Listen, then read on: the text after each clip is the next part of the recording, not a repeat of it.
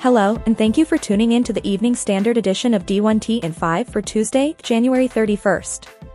Let's jump into today's top stories. The NCAA is targeting the 2024 to 2025 season when it comes to implementing any tournament expansion to 25% of DI, per D1 Ticker/Connect's Brian Fisher, who reports a final decision by various sports committees is expected next January. Fisher also notes this timeline aligns with the start of a new media deal for all non-men's basketball NCAA championships. While there is lots of focus on MBBT expanding, things are still lukewarm on that front. For other sports, it's different.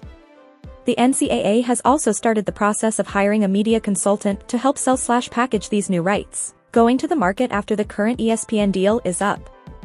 One thing to keep in mind with regards to NCAA men's basketball tournament expansion, and why things are lukewarm beyond the sporting front, Turner pays 70% of the men's March Madness contract.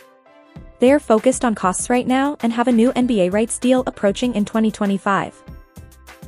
Outgoing Big Ten Commissioner Kevin Warren and other conference leaders will spend the next 3 days in Los Angeles to meet with officials from USC and UCLA to listen, learn, and collaborate on a variety of topics. The conference remains committed to assessing every area of integration to best serve our 14, soon to be 16, world-class academic and athletic member institutions with more than 10,000 student-athletes. As the Pac-12 continues to sort out its media rights situation, the Mercury News' Jon Wilner observes that while the Big Ten set up evaluation North Star for negotiations, the Big 12, by prioritizing security over cash, undercut the Pac-12's negotiating position. Wilner continues, ESPN, Fox, Amazon, and the other media companies with varying degrees of interest in partnering with the Pac-12 could use the Big 12's deal as the relevant comparison, thereby driving down the price. Wilner goes on to submit it was unrealistic to expect the Pac-12 to finalize a deal in the early to mid-fall, and he acknowledges Commissioner Kliavkoff was left with little choice but to wait as the UC Board of Regents considered UCLA's fate. Now, however, as the process drags on, Wilner posits that waiting creates a void, a standing invitation for the unknown to alter the trajectory of the negotiations and the future of the conference. Perhaps the marketplace will shift in favor of higher valuations. Or, maybe the economy will deteriorate.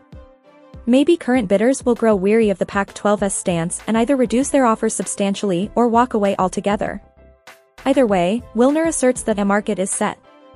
We expect the process to conclude by the middle of March. If that window comes and goes with no deal imminent, our outlook will take a turn for the worse.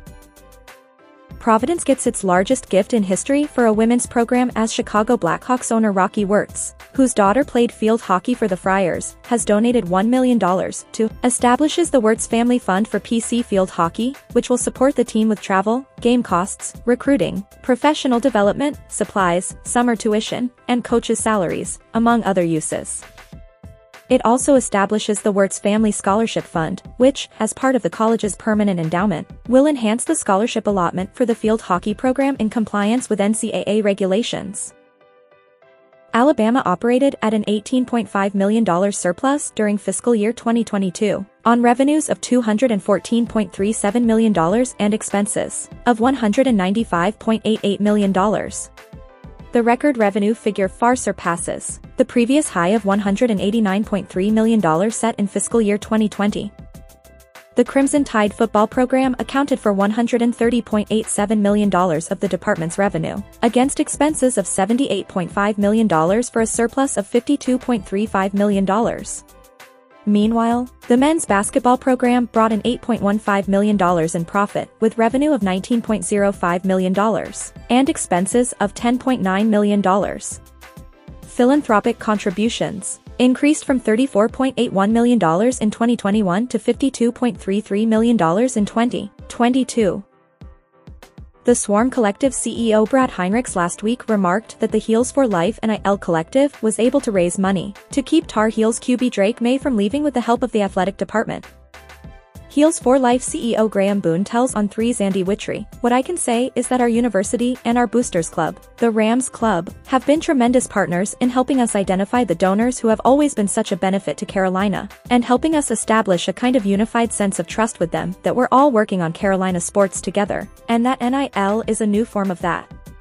Boone did also explain that the collective hasn't asked for, or received, specific lists of season ticket holders from the athletic department.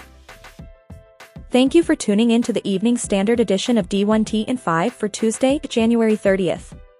We'll see you back here bright and early tomorrow morning.